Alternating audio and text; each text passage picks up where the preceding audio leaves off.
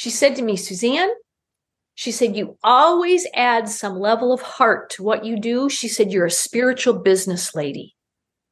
And it stopped me in my tracks. And I looked at her, I said, there's something to that, but I can't put that on a business card.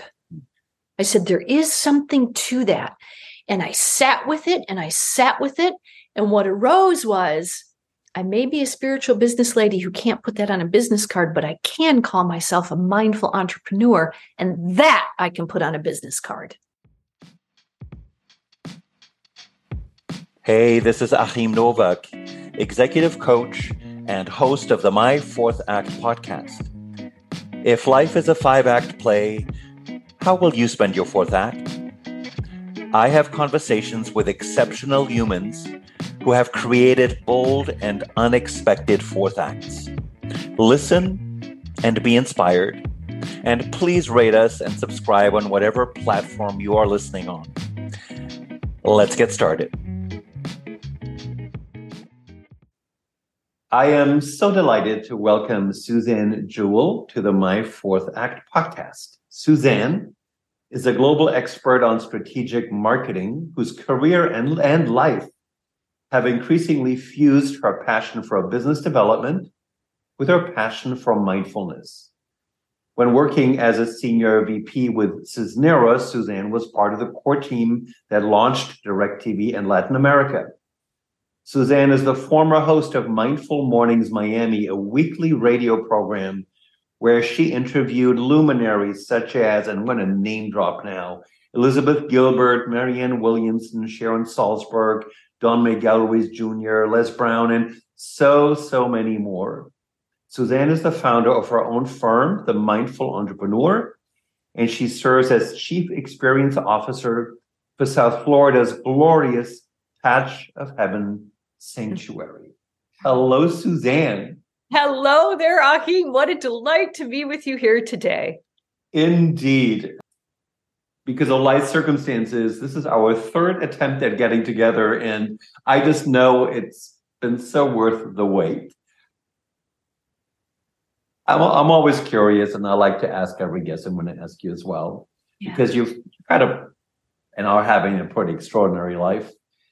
When you were a young girl, woman, teenager, and you were thinking about who you wanted to be when you grew up, Suzanne, what were you thinking about? You know, it's a curious question you would ask because two things always appealed to me. And one of them as an 11-year-old girl was nature, because I went to a nature school in Grand Rapids, Michigan for a whole year. And imagine Michigan in January and February and March and all those cold months. We spent time outdoors every day. And I always was called to that, no matter what was happening in my life.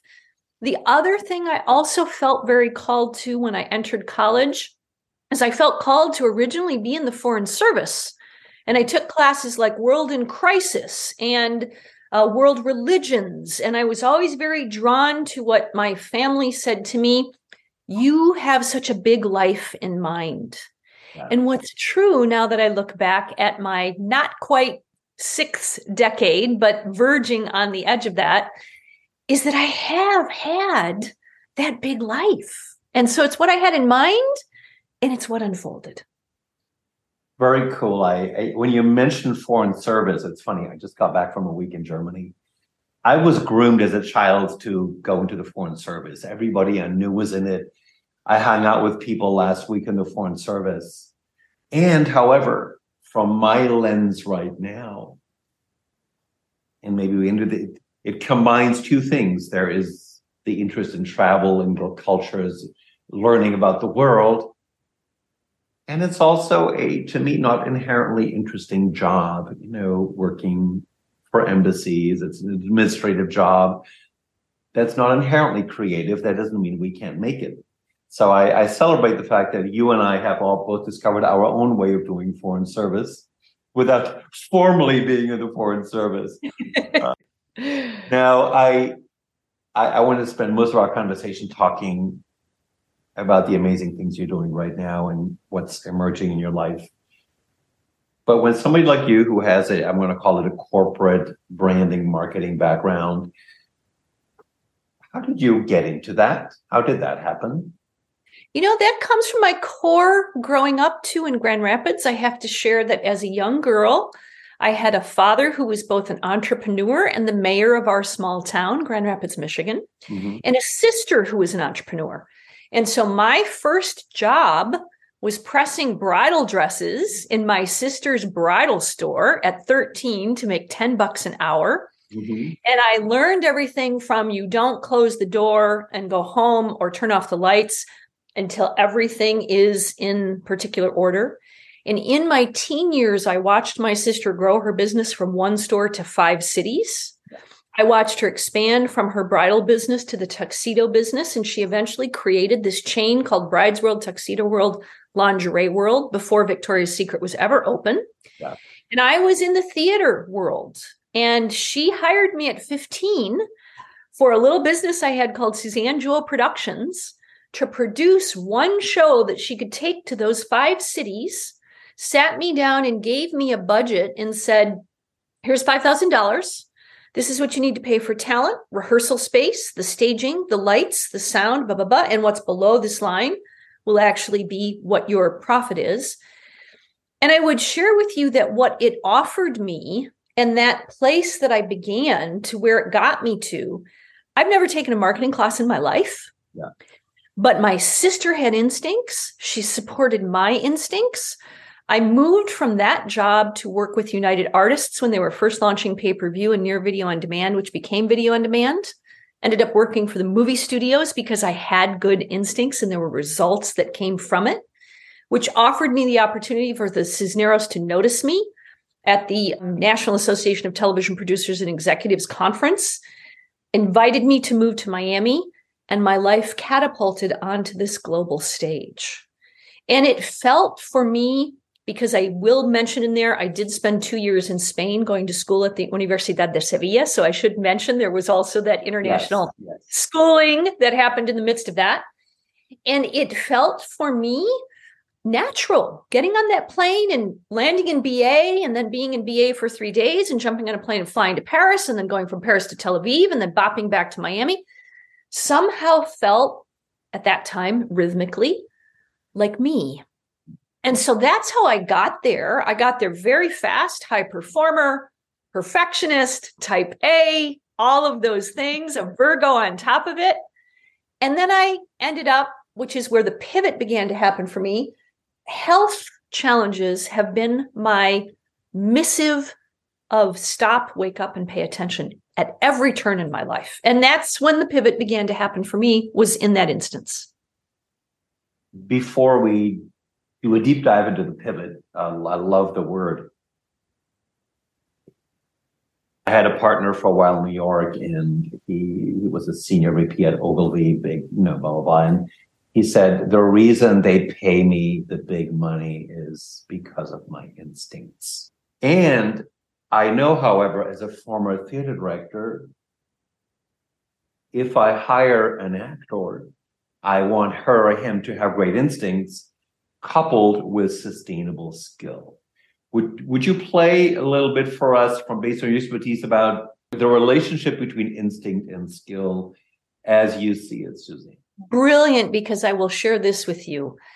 I am, for some reason, very left-brained, which is considered to be mathematically very calculus, statistics, like that was a part of me that was also, and my sister too, teaching me those basics of business. I'm investing this much. What's my return on my investment?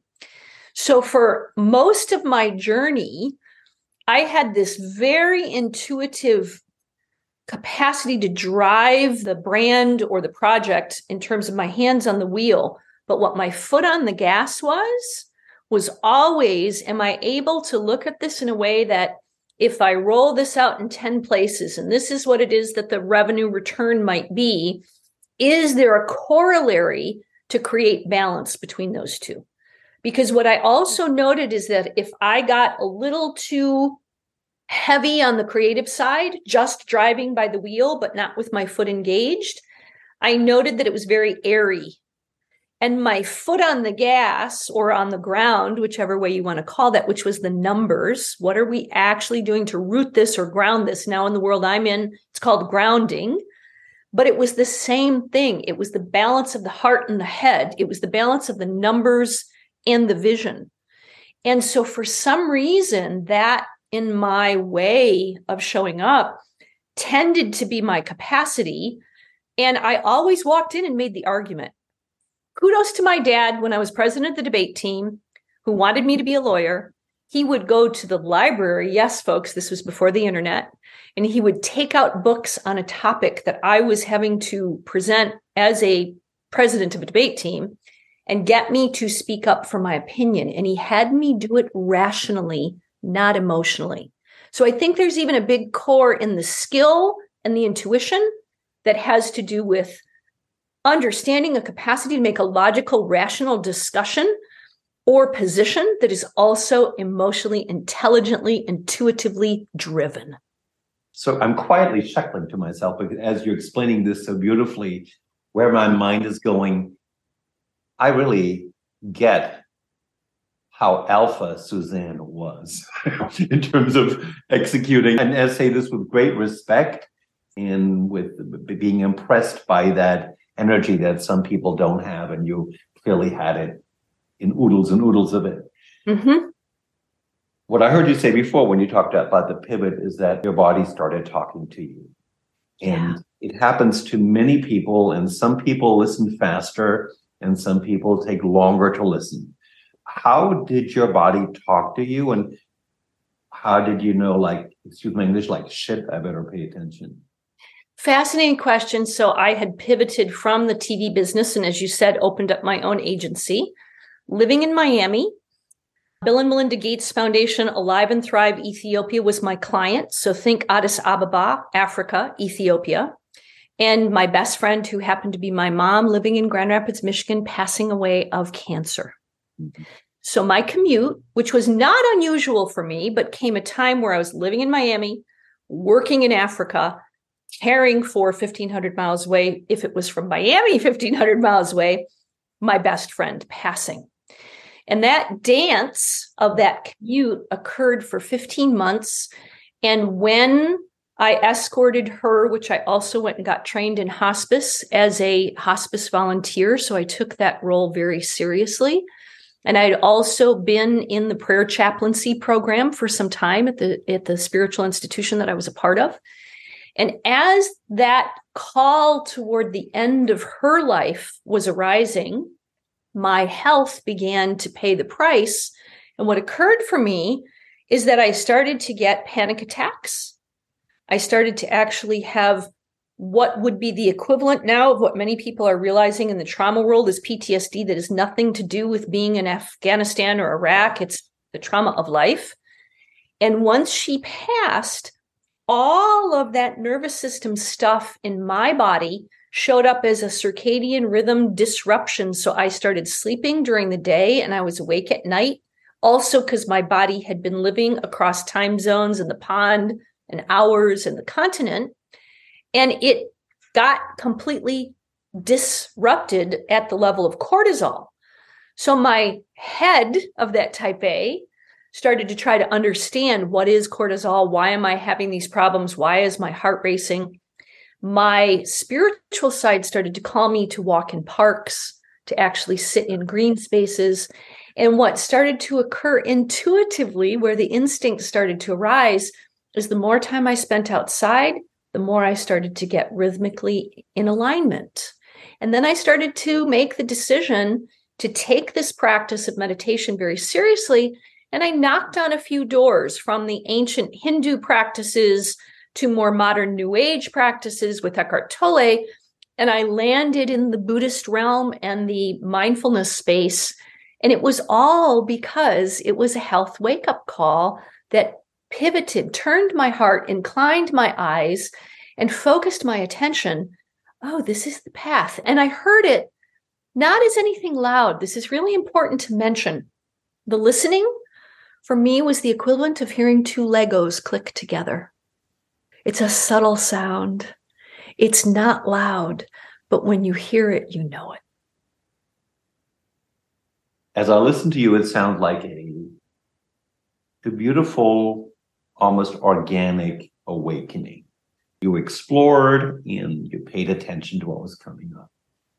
I recognize a lot of me in you, so as you're describing the triangular travel dance.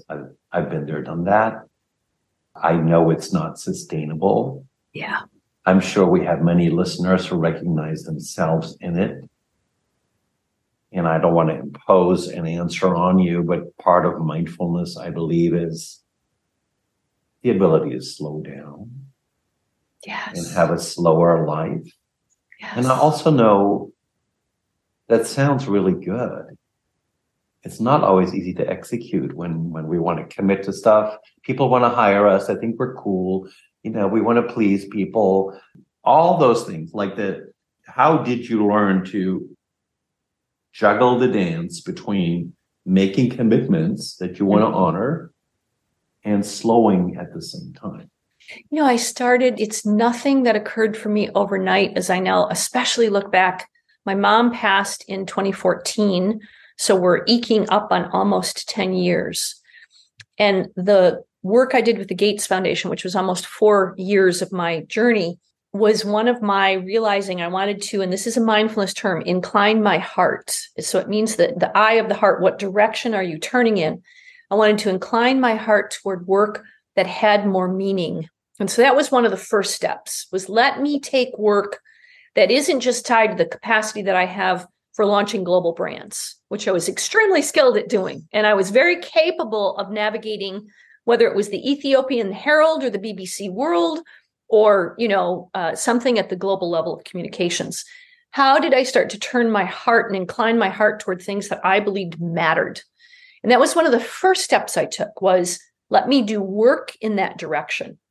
And then as my own inner journey and the voice inside me and my writing, especially my writing for me is as contemplative a practice as meditation is, because something between my heart and my hand and the paper births something that needs to come to the light. In Spanish, when you give birth to something, you dar a la luz, you give to the light. In English, you don't, you give birth. And they're two very different actions. Yeah. And so my journaling practice became a big part of that. And as I then realized I was starting to curate who I wanted to work with.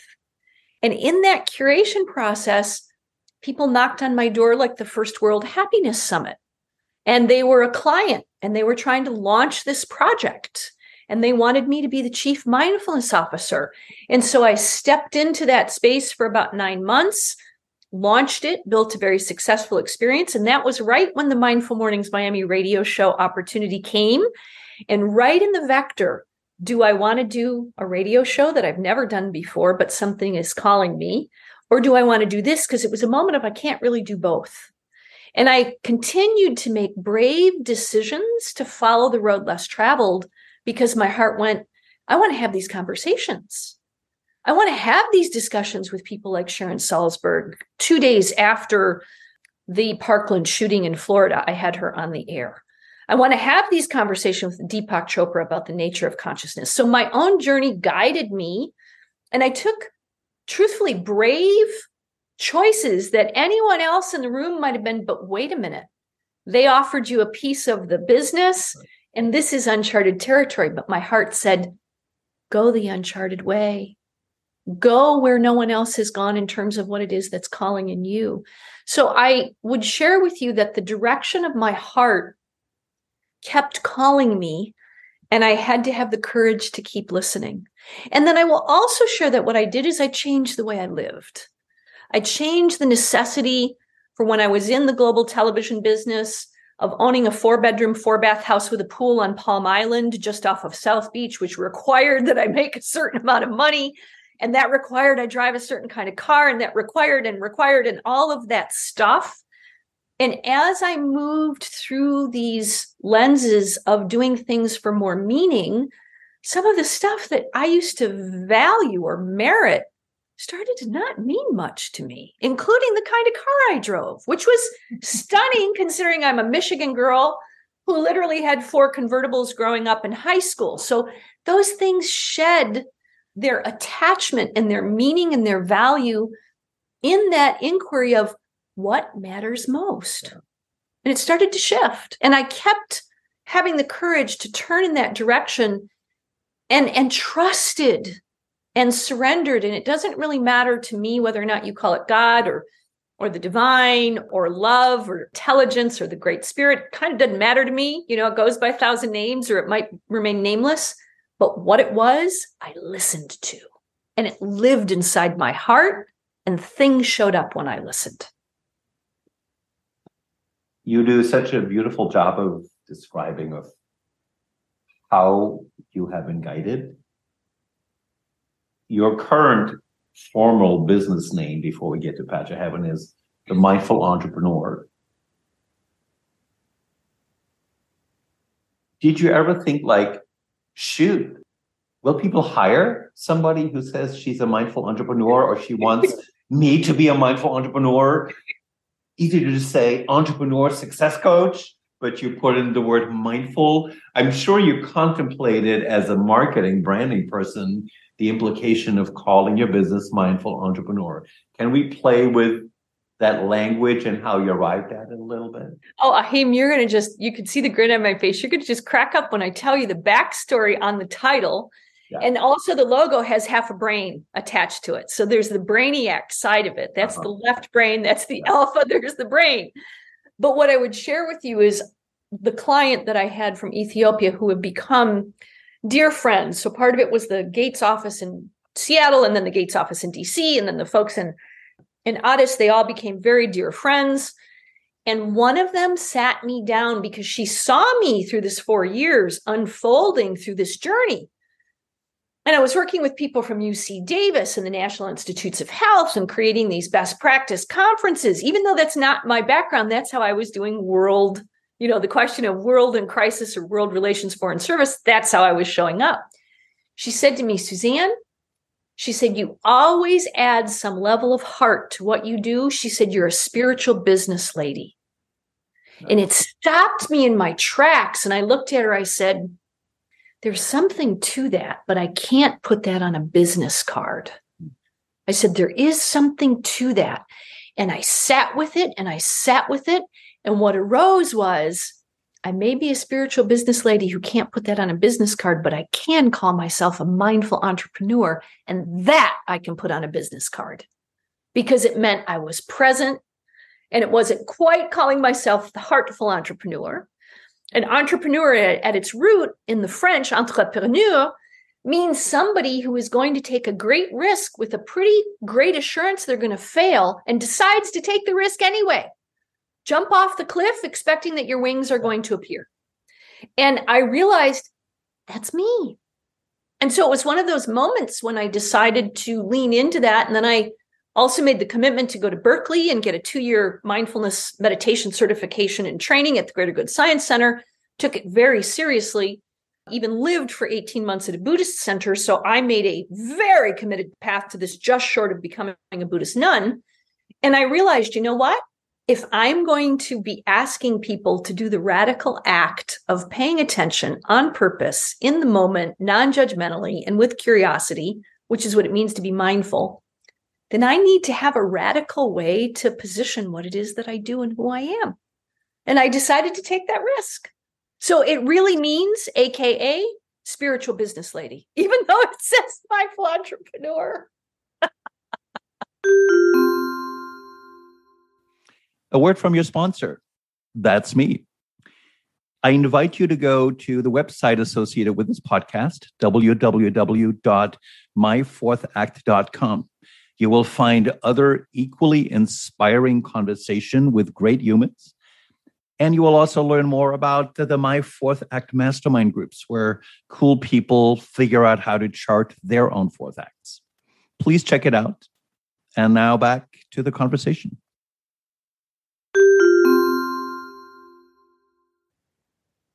Let's talk about, I'm beginning to see how lots of pieces fit together.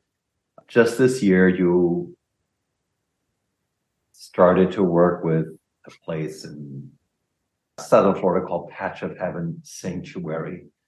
I would imagine anybody who doesn't know what it is, just by hearing the name, Patch of Heaven Sanctuary, you just go, can I go visit, please? Right? Exactly. In the spirit of being guided, or if we want to be metaphysical, by putting out one thing, the universe sends something else back and things happen. I also adore your title, Chief Experience Officer. So there are lots of wonderful dots connected with Patch of Heaven. Would you kindly tell us how you got to Patch of Heaven, or how Patch of Heaven found you? Beautiful question. What it means and looks like to be a Chief Experience Officer. Yes, I will share this with you. So I mentioned a little tiny droplet in there about I took residence at a Buddhist center during COVID, and that was an 18-month experience. My teacher was a female lama, which is highly unusual in the Buddhist tradition. I took my vows of renunciation, except for shaving my hair, with 2 female lamas. And in the midst of that experience, I had the most incredibly privileged, immensely blessed opportunity to live in a boathouse on the grounds of a sacred center next to a river, and paddled every day on the little river with manatees. This is literally like, how magical can it be? And in the backyard was a stupa garden. And stupas are these huge statuary pieces that look like what would have been the shawl or the robe of the Buddha, with his alms bowl on top, and then his walking cane in it. And they mark out the 10 directions: north, south, east, west, northeast, southeast, southeast, southwest, and then the earth and the sky. There is a path that, as part of your practice, you daily walk around it. And I would get up every day at about 4:30 or 4:45, and I would do what's called my circumambulation practice. I also grew a garden there. And when I had friends come to visit, because it doesn't mean you don't engage in the world, but it means you engage in the world differently, I would take them around the walk, and I would grab a piece of broccoli from my garden, or cherry tomato, and some of my lettuce, and I'd hand them a mini salad. And then I'd bring them by part of the stupa that had incense. And what started to unfold for me is I'm getting people to pay attention by using their senses. And in my head, I went, what if these little 6,000 square feet kind of spaces could be in parks, so that we're not going to nature to recreate, we're not going to nature to sweat, we're not going to nature to play basketball or tennis, we're actually going to nature to wake up and experience nature as nature. So what unfolded and arose in these paddling on the path of the kayak was this idea of, what if I actually created a mindful meditation park? And what if it had a way to use your sight, your smell, your scent, your sound, touch, and taste? And before you knew it, I had this thing in my mind called a mindful park, a mindful pocket park. And I started searching around to see if I could get the county or a city or a village to help me create this, because I also knew people were getting more anxiety. They were more disconnected from themselves and from others. And we were sitting in a time where Mother Earth and Gaia and nature are all screaming at us to wake up and pay attention to the crisis that's occurring. So I bravely pitched to the village of El Portal, because they were looking to actually activate a small space. And I thought, nothing better than to try the proof of concept, see if they say yes. I then also tried to apply for a grant. I was up against the World Wildlife Federation and some large babies, and we didn't win. But it opened a conversation for me with the county parks department, and they gave me land, but they said the following: you need to find someone who is horticulturally capable of planting and maintaining this land. Mm-hmm. And a friend of mine who was a psychologist had gone to Patch of Heaven Sanctuary, knew of this idea, sent me the image and said, Suzanne, I think these people are perfect for what you're doing. I never heard of them before, lived in Miami 26 years, didn't know how to find them, reached out to a friend and said, do you know anybody there? And before you know it, 10 minutes later, the founder was on the phone with my friend introducing himself to me. This was July of last year. Mm-hmm. Showed up and pitched them on the Mindful Pocket Park. And they said, we don't want to build anything in Miami. We have 20 acres down here. Come to Homestead. I was like, I live at the Buddhist Center. I paddle on the kayak every day. Why would I come to Homestead? Why would I ever leave and move to an agricultural area? We danced for 6 months and they kept saying, come to Homestead. And I kept saying, I don't know if that's what I want to do. In the 7th month, they said to me, if you find a partner to help us co-fund the project, why not come to Patch of Heaven and build the Mindful Pocket Park here? So they dangled my dream in front of my face. I said yes. I became the chief experience officer because my role is to activate reconnecting humans to nature, one mindful walk, one tree, one butterfly, and one breath at a time. And in that process, my left brain type A, very alpha person went to the world I know in the business realm. And the Greater Miami Chamber of Commerce offers a program with Leadership Miami where they adopt 4 nonprofits to help them execute a project. I entered into that program. We got supported, and the Mindful Pocket Park and 12 35 to 40-year-old young people for 100 days helped us raise money. We did a plant-a-thon with 77 people, and there now is, instead of 6,000, a 10,000, it's almost a half an acre now, 5 sensory station Mindful Pocket Park being completed in the next 6 months at Patch of Heaven Sanctuary. So that's how it all came together. And we're now on the verge of launching, because part of what I now do is teach mindful leadership, mindfulness-based resilience training, and it's all in the context of using nature as the teacher and as the living learning laboratory and campus. And it's based on a 20-minute piece of research that came out of University of Michigan during COVID, that 20 minutes in nature will reduce your levels of cortisol. So it's still that same dance of a little bit of science and a lot of spirituality, and mostly a lot of practicality of why should you take the nature pill every day. I just want to deconstruct for a moment the marvelous story you told us through my lens. Yes. I'm also a serial entrepreneur like you. But what really struck me, and I'm deconstructing it for our listeners, which is what I find so remarkable about you, instincts are taking you in a certain direction. You don't necessarily know how it's going to unfold, but gosh darn it, you're willing to explore and go in there. And I'm a firm believer, the universe tells us whether it's supposed to happen or not. And it's so clear that Patch of Heaven was supposed to happen. I mean, as I'm listening to your story, I happen to know, and would you elaborate on this as well? You already told us about when you lived on Palm Island. I believe you live down the street from Patch of Heaven now. Could you just describe that to us in the spirit of things coming full circle? I love it. Ahim, this is just a delight. So how funny that I was like, why would I leave? That's so right. it happened literally on the day that I said yes. Again, huge alignment. I had been studying with a Vietnamese Buddhist teacher. Some people may have heard of him before, Thich Nhat Hanh, Thai. Mm-hmm. He passed away on January 22nd, which was the day I said yes to Patch. On that very day, he also is the one who's created what's called Engaged Buddhism, which is all about earth activism and where you actually create relationship with the earth and with nature and trees and all of the world outside of us. Few people outside the realm know that the Buddha woke up under a tree. He taught in a forest and he died under a tree. So it's a very earth-based set of tools of how to be in the world. But so what I do know occurred was I went home and I just on a fluke, I said, I wonder what it would be like to live down there. And so I threw in one of those little Zillow, searches, and up pops, we're looking for a particular person. This was the description. We own a private equestrian ranch. And we have a 2-bedroom, 1-bath groundkeeper's cottage. And this person will have to fit in with the lifestyle that we're creating. Don't call after 7 p.m. at night and don't call before 11 a.m. in the morning. And I looked at it and I was like, what is this? And I didn't even know the map very well, but I'm kind of trying to calculate this is on one road and this is on another road. And I could not wait. My joy was so curious. I called them outside of the hours of the window they asked for, spoke to them, and they said, listen, we sold our home in a very, very elegant part of Miami, right next door to Brickell and the roads.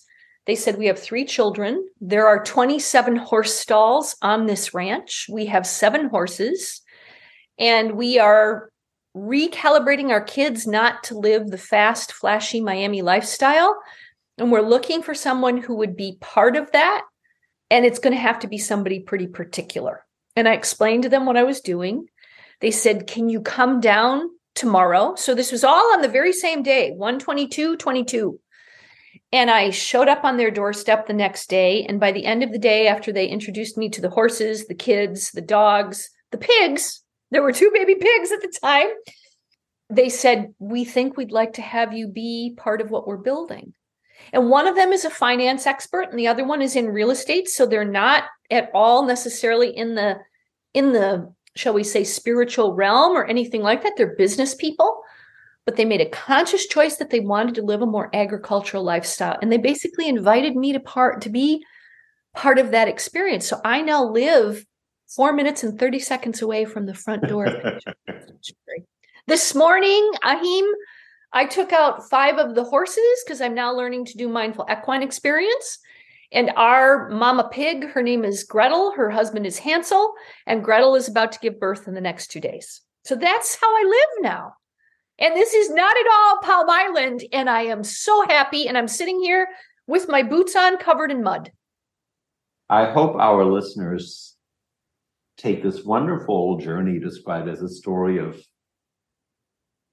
how life can evolve in completely unexpected ways if we let it. And at the same time, you were an active participant in it. So you were not passive. That was part of it. I know we could be listening to you going, oh, it's just life is all fun and games for Suzanne Jewell. But I know just in the last few weeks, you lost 2 animals who were very dear to you. So part of joy and expansion, it comes with loss and grieving and all of those things. Would you talk to us about what it was like for you to say goodbye to 2 animals you loved, and perhaps also what you, again, discovered or rediscovered about yourself and life in the process? Ahim, thank you for bringing that level of groundedness to this conversation. I'm appreciative of that because, and it's actually one of the reasons I turned toward Buddhism in a world that's often filled with toxic positivity. And one of the lessons that framed my journey, and then I'll share with you what I learned, something that attracted me about Buddhism is that it talks about the fact that there are 10,000 joys and 10,000 sorrows in every life. Yeah. There's pain and pleasure, and there is fame and ill repute. And all of that is part of this journey. And part of what my practice has offered me inner courage to do is to let my heart be broken open. Yeah. To not try to run from it, to not try to numb. Most of our world is built on run and numb. Yeah. We don't sit and stay. And in this case, staying present with a dying pet, one happened from one day to the next with feline leukemia. We didn't even know he was ill. And there was no choice because his blood was like water. And that was the pet that passed on the 1st of November, a beautiful tuxedo cat named Tom. And my second kitty was Sweet Pea, a blue Russian who went from a period of days from what we thought was a respiratory infection to a bladder tumor. And the vet saying I would put her to sleep now. And I made, again, an instinctual conscious choice right before Thanksgiving. And I said, I'm spending the last day of her life with her on Thanksgiving, outdoors, in front of the paddocks, on the grass.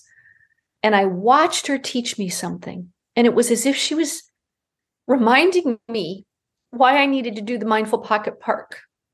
She put her nose in the air and smelled the smells. She put her face and her fur in the breeze and felt the wind.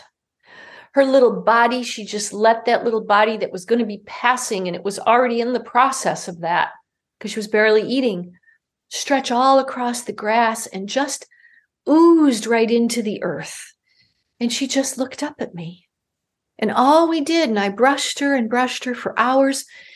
And what she taught me was stop. Just stop. None of the rest, even as gorgeous as what I do at Patch is, none of the rest of this in the moment of the few breaths that she had left.